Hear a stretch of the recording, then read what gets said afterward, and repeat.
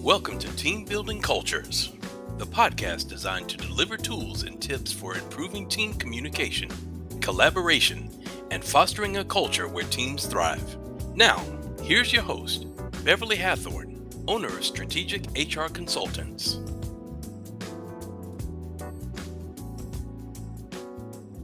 Hello, listeners, and thank you so much for joining another episode of Team Building Cultures. Today, I'm extremely excited to speak with the very well-accomplished Victoria Pelletier. Victoria is a 20-plus year corporate executive and board director. She's currently managing director at Accenture. Colleagues and employers have nicknamed Victoria the turnaround queen because she inspires and empowers her teams and clients to change mindsets and drive growth in business, leadership, and culture. As someone who does not subscribe to the status quo, she is always ready for new challenges, becoming one of the youngest chief operating officers at the age of 24. I remember what I was doing at 24, and I wasn't a COO. Okay. She's also a president by age 35 and a CEO by age 41.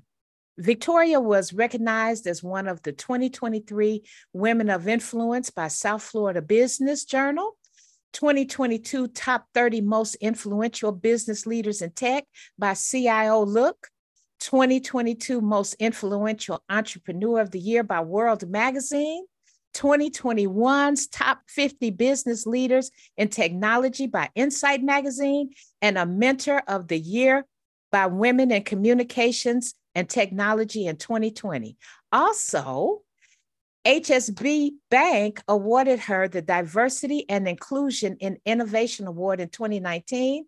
And to top it off, she was IBM's #1 global social seller, ranked by LinkedIn in 2019 and 2020. Victoria is a prolific motivational and inspirational speaker. Victoria has delivered keynotes discussing the importance of personal branding, which we all know is very important, and its impact on your professional growth. She's been an empathetic leader in empowering employees and the power of DE&I on corporate cultures and building a life of resilience. I am so thrilled to speak to her today, this very accomplished young woman who has done so much. So, Victoria, I will just start by welcoming you to the show. Thank you for having me. I'm sorry that bio is quite the mouthful. Well, I wouldn't have taken out not one single thing.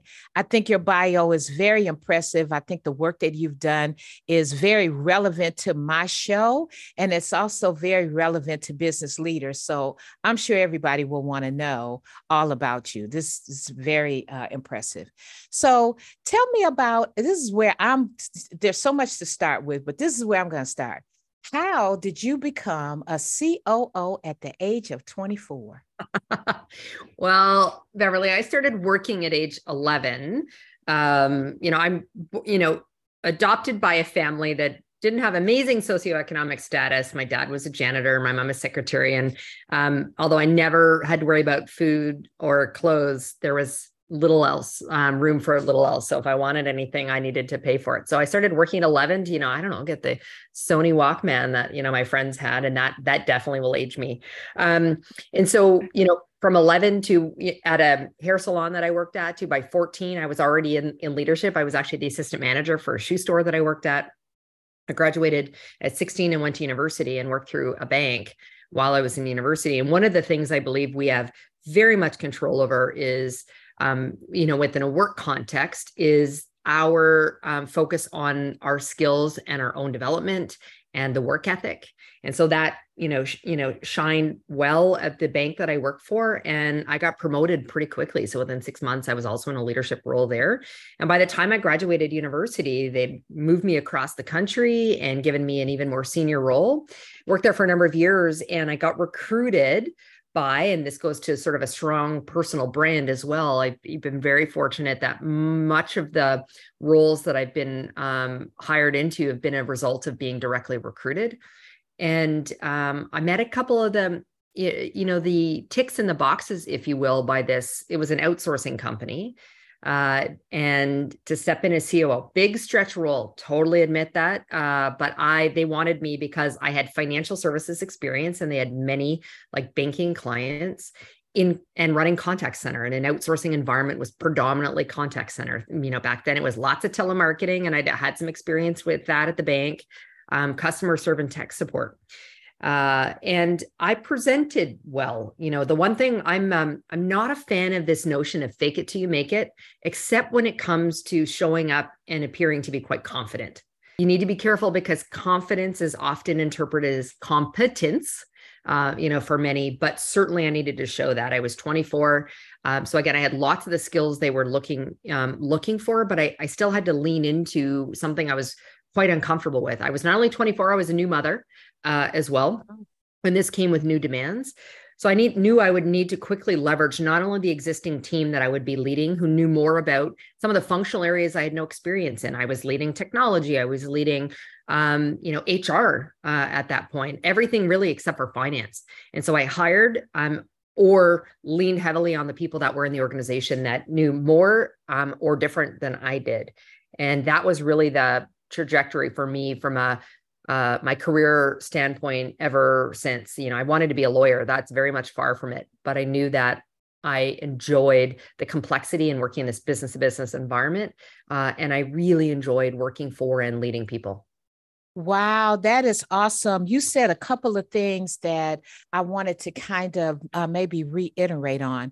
One, you kind of let us know that you can teach people to be who it is that you want them to be, especially if they come confident, not overly arrogant, but if they come confident and what they're saying is, I'm confident I can learn to do what you need me to do and I can be successful at it. That's an awesome concept. And also, I want to just chat really quickly about how you hired the people to build a team to make you all successful rather than taking on that whole thing.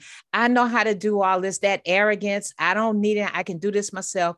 And when you hire people to help you to grow in your area and allow them to grow in your area, that's a recipe for success, because servant leaders don't consider themselves as being able to do everything. They hire people to help them get where we're all trying to get, which is to a successful route. So I think that's just fabulous. And I'm really impressed to hear someone of your stature feel that that was a good thing to do and you were successful at it. So tell me about your Women of Influence Award for the South Florida Business Journal. How did they come to recognize you for that? That was recent for 2023. Yes. And they just celebrated the winners of the award at a luncheon, which was phenomenal to meet these other like powerhouse women as well. So I had been nominated for it. And actually Accenture, who I'm currently working for, had supported and put a, vouch for me around a lot of the work I was doing. And so it's called Women of Influence, but I would arguably say a big part of what they look for is impact as well. Okay. And so part of the nomination was really about the impact I've had in supporting other women. So I'm very active in our women's employee resource group. And I'm also the executive sponsor for the LGBTR Pride employee resource group as well. Okay. And I also take a ton of time just to coach and engage with others, whether it's new hires into our organization. And I do that not only within our organization. I spend a lot of time as a public speaker out there speaking on things that, in my hope, will have great impact. So some of what you read in my bio around what I refer to as human-centered leadership, which that coupled with many other things is what actually I believe drives great culture. I think culture is the outcome. And so that kind of work in diversity and inclusion and using my position in senior leadership as that's a privilege, and using that position to be in a position to use my voice to advocate for others. So it was all of those things that thankfully had me win that award. Wonderful. That's really impressive. Again, you said a couple of things that I just want to kind of back over. You talk about human-centered leadership.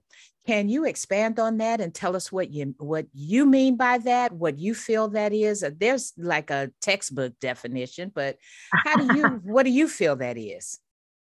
I think it means many things, Beverly. As you said, I think, there's probably a one-liner we could, get or pull out and see what it says on the web about that. But for me, it means many, many things. And so first and foremost, I think we have the opportunity as leaders to recognize that we are all humans, and there's a great amount of humanity that needs to come together as we, strive to deliver for our employers and the customers that we're serving.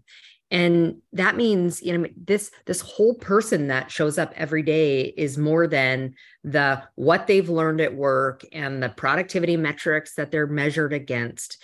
And that impacts how they show up and how they can deliver at work. So, from a leadership perspective, it's about understanding that. And for me, that also means about building authentic, trusted relationships with the people that I'm fortunate to lead. And engage with quite even those that I'm not leading directly, within the organization. And so it's being authentic, it's building trusted relationships, it's understanding, significantly more about our employees than just what we see on their CVs, what motivates them, what are their goals and objectives from a career perspective. And sometimes it's actually testing and having to push that and maybe help work with them through what that looks like. And it's also things like recognizing this paradox that exists sometimes between the decisions people make. And I think the, best example of that, and I think COVID changed a lot of that for us around some of our priorities.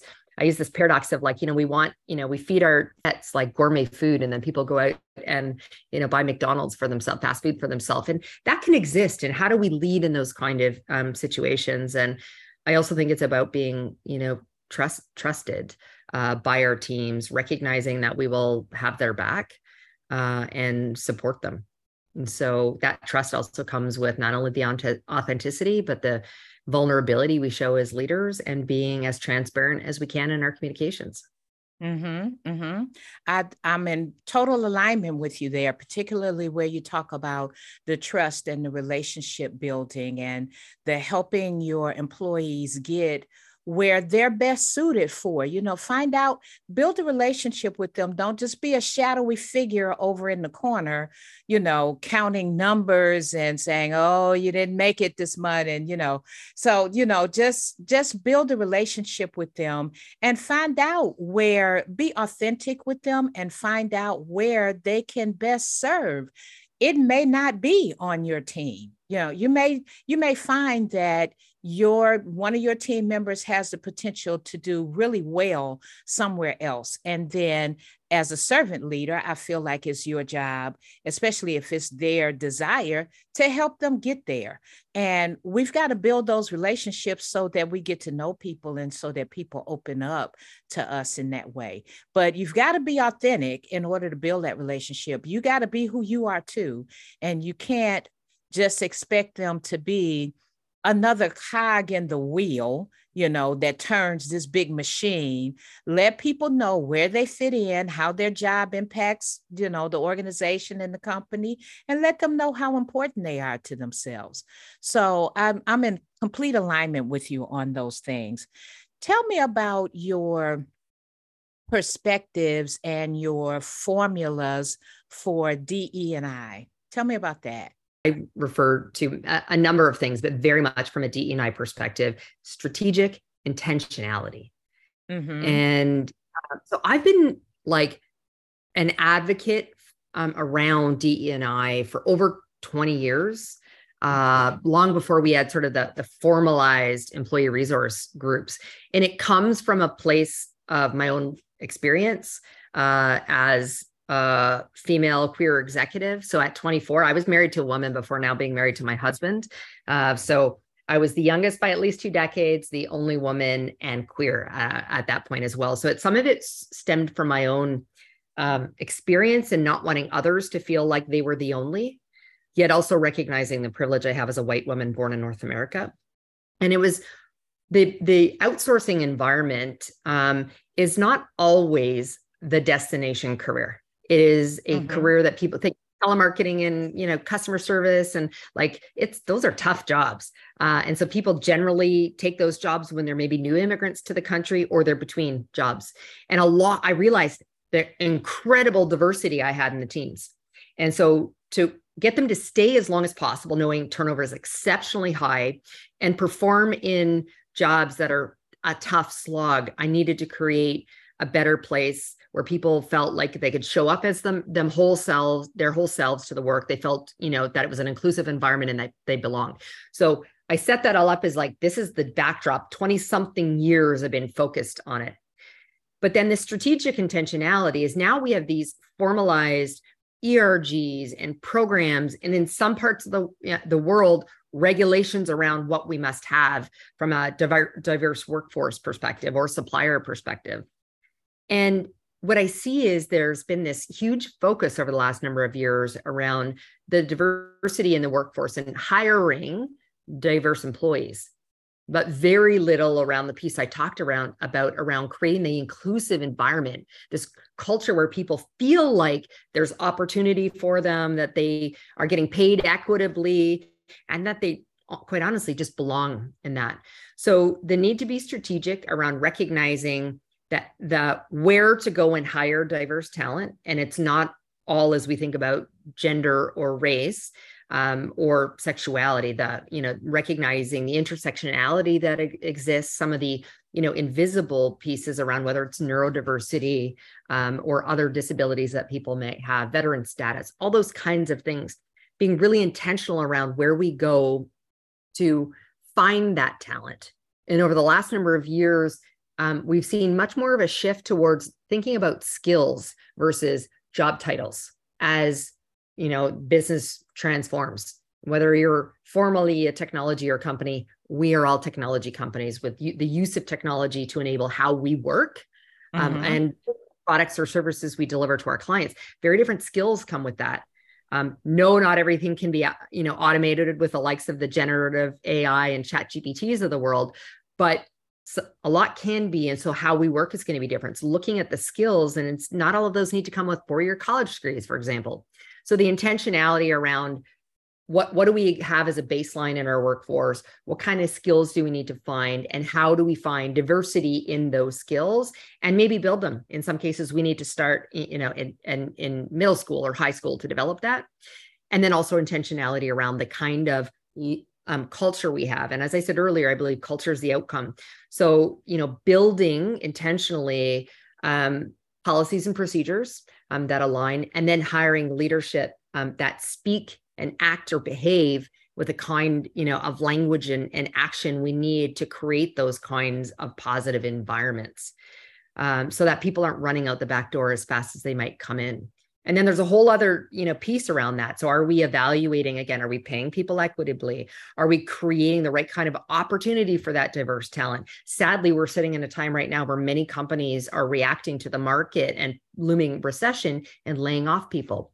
Are we evaluating the staff that are going to be let go, ensuring it's not first in, last out, in which case we're taking steps back on our diversity initiatives? And so again, a balanced approach around who's going to stay in the organization to make sure we continue to maintain kind of the diversity. So that's what I would say around strategic intentionality. And there's much, much more to that around the technology that can help us with it, but, and getting support from other, partners to help support, because most organizations are not going to be experts. They might be able to hire some, but to get help as well in all of that. Well, that's interesting you would put it that way, because that was going to be my next question. How do we get there? How do we find the technology and the consultants or, whoever may offer assistance on that? How do we get to that point? Because diversity means more than just a certain amount of this race or a certain amount of this culture or a certain amount of this, from this country or immigrant. It means more than that. you can just hire those. You could just look at the numbers and say, oh, we need 3 more Black women, hire 3 more. But how do you become, as to use your word, intentional about hiring the people who are going to support the organization, drive the organization forward while living their own dreams or plans or whatever? How do we go about finding these people and vetting this? And how do we do that? Well, I think, first of all, one of actually over the last couple of years, one of the most posted jobs and increase we've seen is in chief diversity officers. And I'm slightly saddened that I think some companies, they've done it more because they believe it's the right thing to do and haven't created the environment around the chief diversity officer. But I do think it's important that I think everyone in the organization is accountable for it. But I do think you need a SME in the business, and let's call that the chief diversity officer, who's got deep knowledge of a number of the actions that we need to take and the partners we might need to be able to choose to bring in and help support us. But that person's helping with reporting, education, like there's a lot of coordination. They don't own it. That's what I see that and hear that from too many chief diversity officers, CDOs. So I do think you need one. And I think they need to sit, a strategic place in the organization. Usually it's to the CHRO. If not, it's great to see it at the CEO's, at least extended leadership table. So they're having the conversation. And you need to have measurement to understand the impact. And so here's where, whether it's not just the CDO, but you can find consultants who can come in and help support that. There's more than looking at the finite diversity metrics within the workforce. It is things like I looked at, there was one organization I worked at. We brought in the entry-level role right out of college, 53% women at that job grade. And within a couple of years, we saw the job grade that's up here, all of a sudden, this was what happened. Instead, there was this massive decline, several roles up for women in the workforce. And so then it's like, okay, well, what is happening? Did we not create the right kind of environment, coaching and opportunity, flexible environment? If they chose to be married or partnered and have children, was that affecting it? So there's metrics like that. There's employee engagement surveys. There's, kind of the pulse type surveys to measure the inclusivity and engagement of the teams, to hiring, if the talent acquisition team is struggling, then, finding other partners who have relationships with, whether it's traditionally, Black colleges to, veterans organizations to LGBT organizations, like finding partners to help support that. But I also think there needs to be a significant amount of measurement around us to hold everyone accountable, to whether they're moving the needle and whether progress is actually taking place or not. Yes, because I think there's a lot of managers or leaders who suffer with the like me syndrome, and they tend to promote and move along people who are like themselves, which of course leads to things like groupthink and, the uneven numbers and everything. So I'm wondering, what's the best way to communicate? Because the employees how they feel about this is important as well. Some employees, I think a lot of employees, feel that a lot of those diversity metrics and objectives are just because you have to do it and you don't really care. You're just doing, organizations are just doing what they have to do. So you see the bare minimum, like if an organization needs one female leader at a certain level, they'll only have one. How do we communicate? How do organizations communicate to employees that, no, we really are working to be a diverse corporation or a diverse organization? Myself, I've done blogs on diversity where I say diversity is our superpower. That's where we get all this knowledge, this like various knowledge and understanding and perspectives of how things are done. But how does an organization communicate to its employees that, no, we're serious about this. We really want this to happen. We're not just checking off another box. Well, So I think we do need to stop at the top. So we need to demonstrably show that there is diversity in leadership. And if it's a company that has a board, in the board as well. And publish our statistics. Now, there's the challenge is as we talk about this intersectionality and multitude of different diversities, but a lot of it is about self-identification, and not everyone's comfortable with that. So what we tend to see is gender primarily. In the US, we tend to see a little bit more around race as well, but in other countries, not. So again, it's primarily based upon like self-ID, or the only thing we can measure is gender. But in the opportunity in which we have data, publish it. I also think we need to be really clear around our intention and aspirations to improve. So I like, at Accenture many years ago, there was before I ever worked there, there was a statement that came out in terms of the fact that they were going to achieve gender parity by 2025.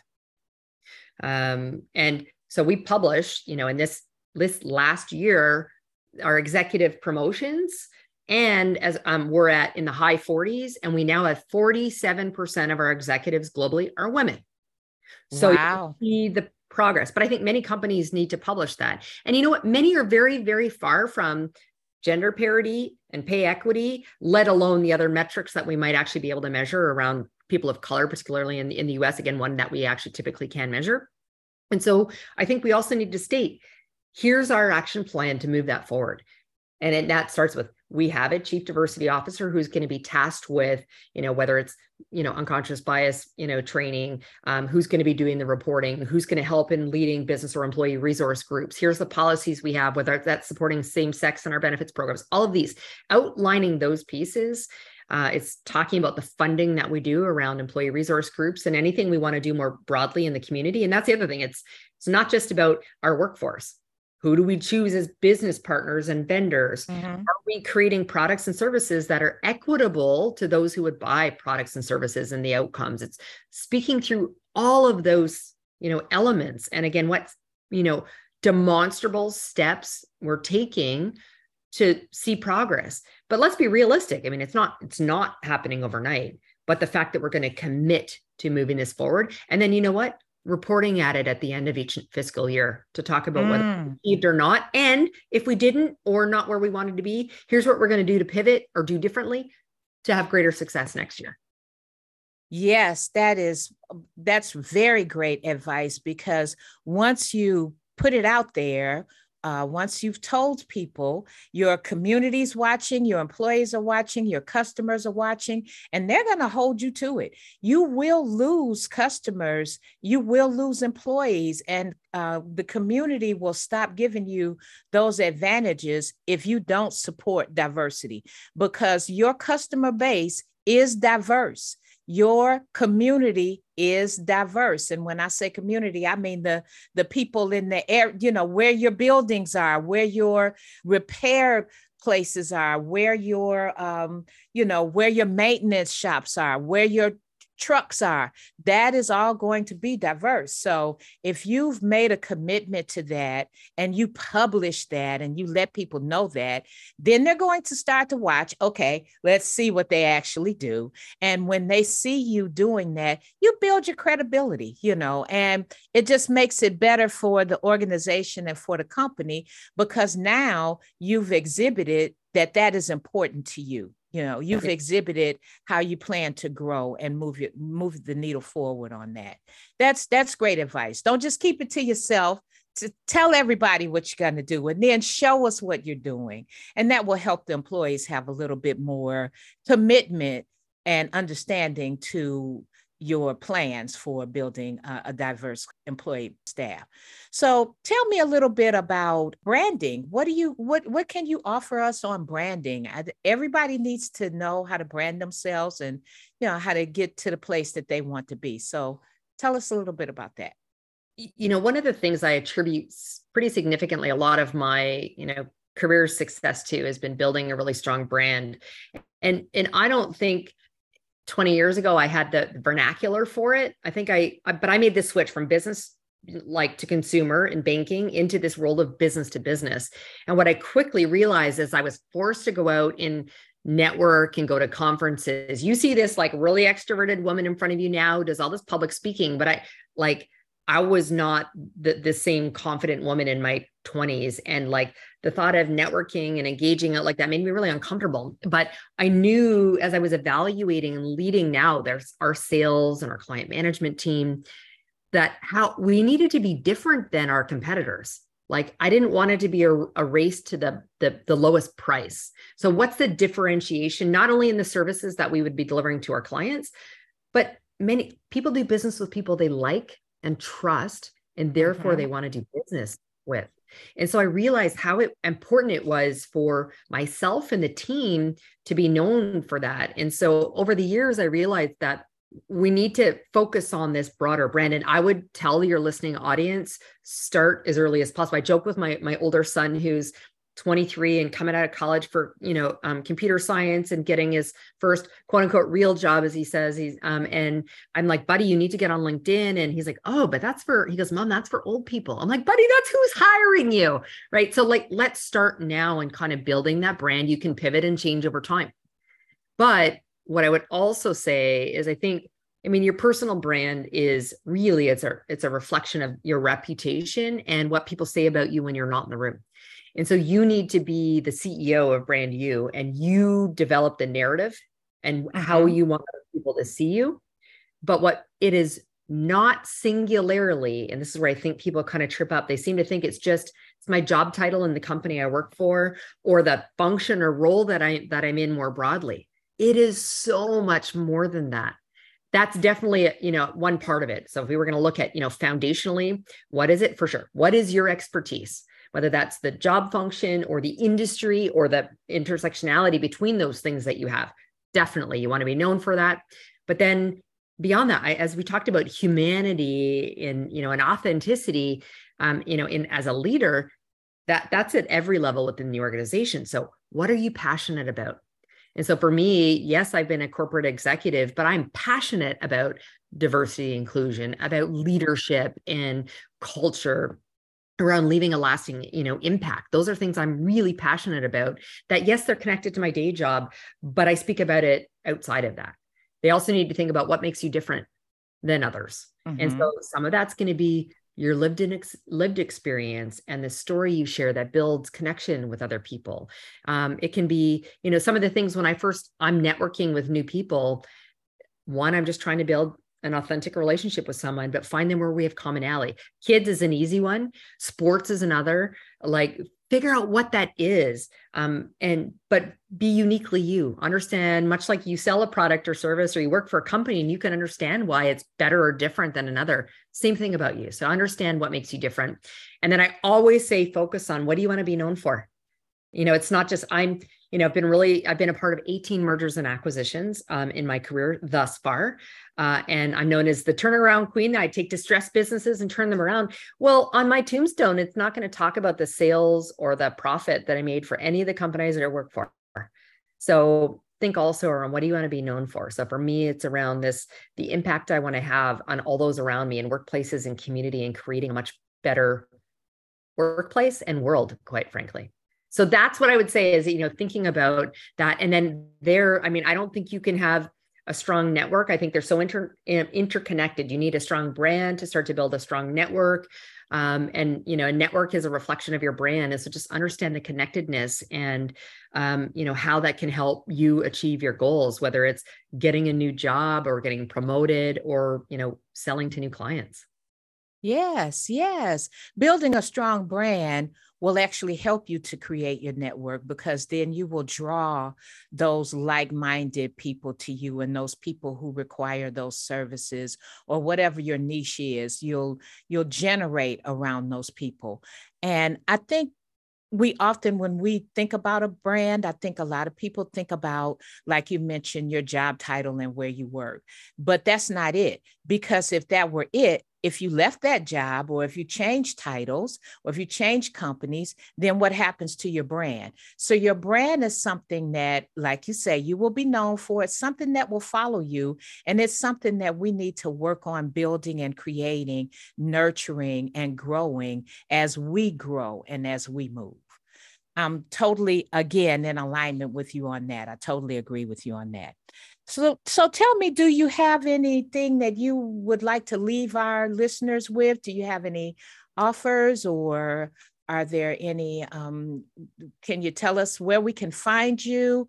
Any last famous words? Well, I don't want to say it like that, but any, any final thoughts? That's good, Beverly. So first of all, I'll tell your audience they can find me. I have a website, which is victoria-pelletier.com, which is just my last name. And they can choose to connect with me on whatever social platform from there, whether that's LinkedIn or Facebook or Instagram or whatnot.